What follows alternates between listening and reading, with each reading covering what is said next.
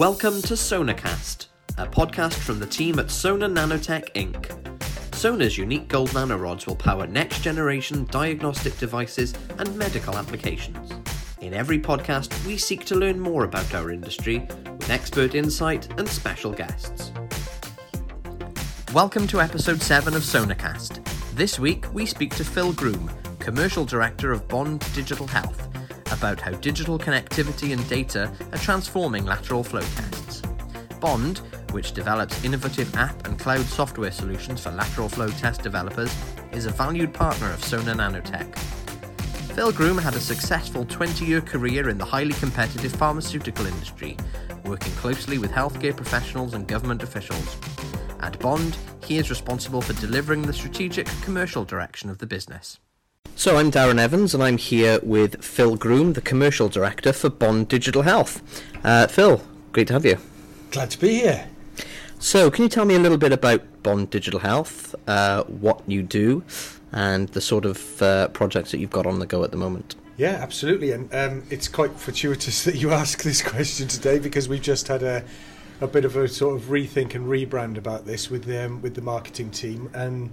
And initially we used to introduce ourselves as a software consultancy, but we feel that the way that we co-produce our products with our clients, we're far more of a partner really than a consultancy. We primarily provide sort of medical grade apps and connectivity for people producing lateral flow tests, diagnostics, wearables, biosensors. They're our primary areas, mostly lateral flow. And the solutions that we develop are kind of a front-end app that'll take the information off the lateral flow reader. It'll squirt it up to the cloud with the data stored, and then that information can be shared and displayed on a dashboard. That's fundamentally what our lateral flow diagnostic clients want from us, connectivity. Okay.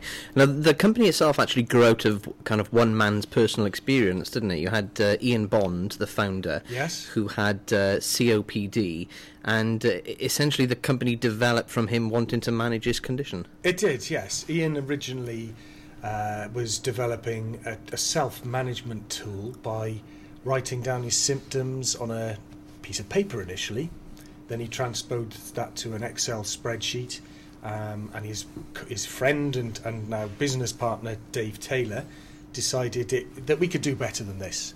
We ended up putting it onto a digital platform, produced an app for Ian that he could monitor his own condition, and this app then became the basis of the products that we are developing now.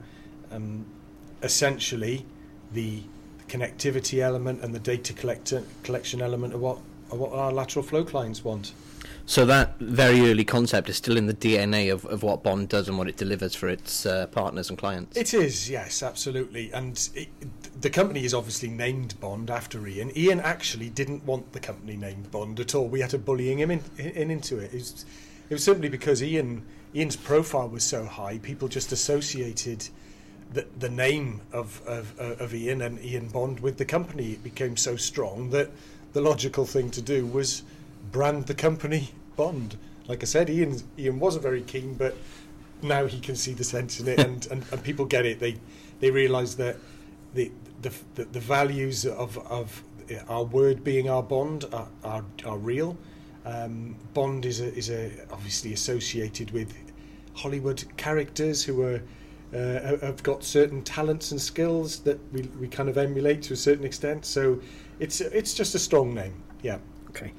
And you mentioned some of the applications, some of the work that you do. Could you tell me about some of the projects that you've got going on at the moment, the people that you're working with, the businesses that you're partnering with? So I'd say primarily lateral flow is our main sector. We work with a quite well-known company called Mologic.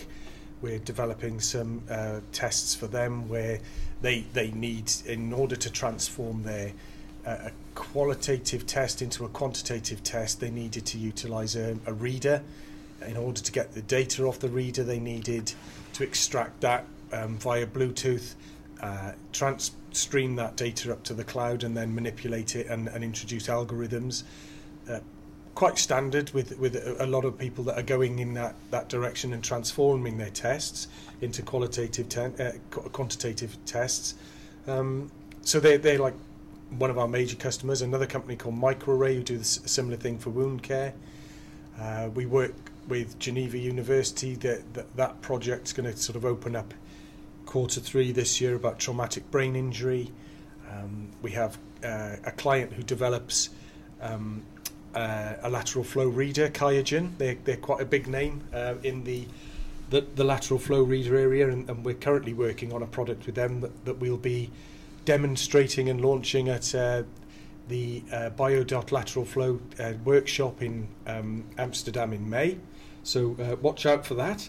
And then we also have clients that need connectivity and medical grade apps for biosensors or wearable tech, glucose monitors, well-being sensors, that sort of thing. So it can pretty much be our platform, our data platform can pretty much be transferred into any sector, and we're actually moving into animal health as well as human health. Okay. And of course, Sonar and Bond have got a co-marketing agreement, so we promote each other's products and services to other potential clients, and that's a very productive relationship. Yeah, absolutely. It's more of a partnership than a relationship, we feel. There's a lot of synergy between the companies. We can definitely complement any technologies that Sonar develop, and it's a good natural working relationship, I think. Okay. You've talked about your work in the lateral flow market, and I know that's something that you kind of personally have come to fairly recently. Yeah. What are your kind of insights on the state of the lateral flow market at the moment? Well, I was quite surprised, really. Maybe I shouldn't have been, but to me, lateral flow was, as any lay person really was, pregnancy test. Are you pregnant, yes or no? That's evolved a little bit to how pregnant are you, so therefore a qualitative test. But I really didn't know much about the field at all. We're currently, we've been working for nearly 2 years with Aberystwyth University as well on a test, a new rapid test for bovine TB. This has exposed us to people that are very specialist in the field of iomics, so proteomics, lipidomics, metabolomics, people that are looking at biomarkers. So what I've realised is there's a bit of a perfect storm that has occurred in the last 2 or 3 years. You have proliferation of biomarkers being found at universities around the world. That's propagated by advances in accessibility in mass spectrometry.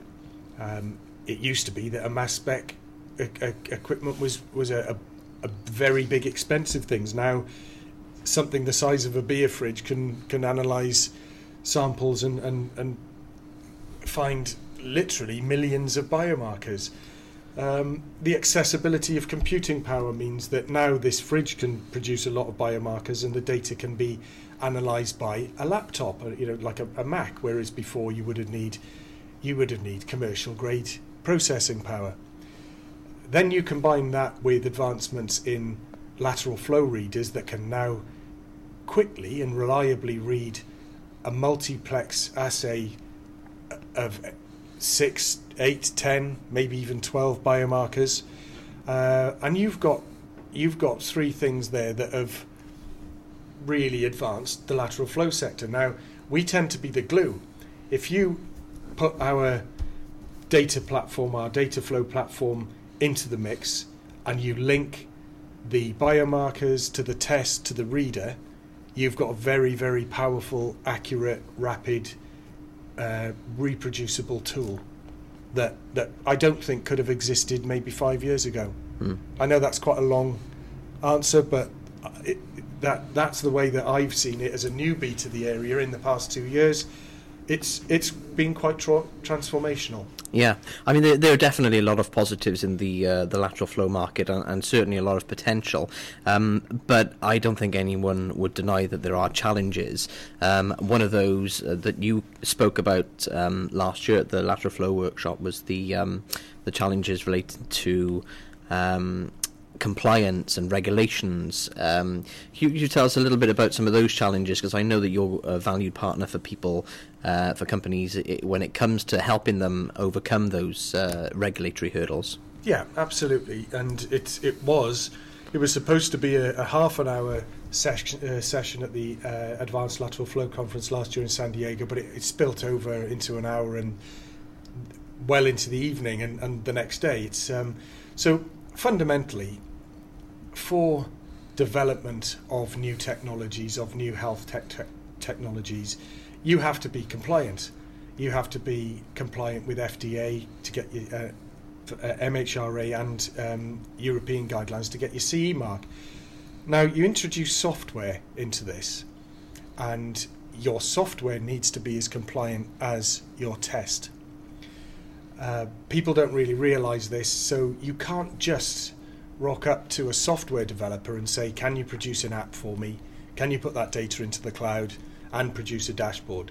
You can do it, but the second you want to apply for your and go through regulatory for your standard, whether that's MHRA or FDA, you will soon realise that it's not compliant and you'll have to start from scratch. So this is where we are a kind of a preferred and trusted partner.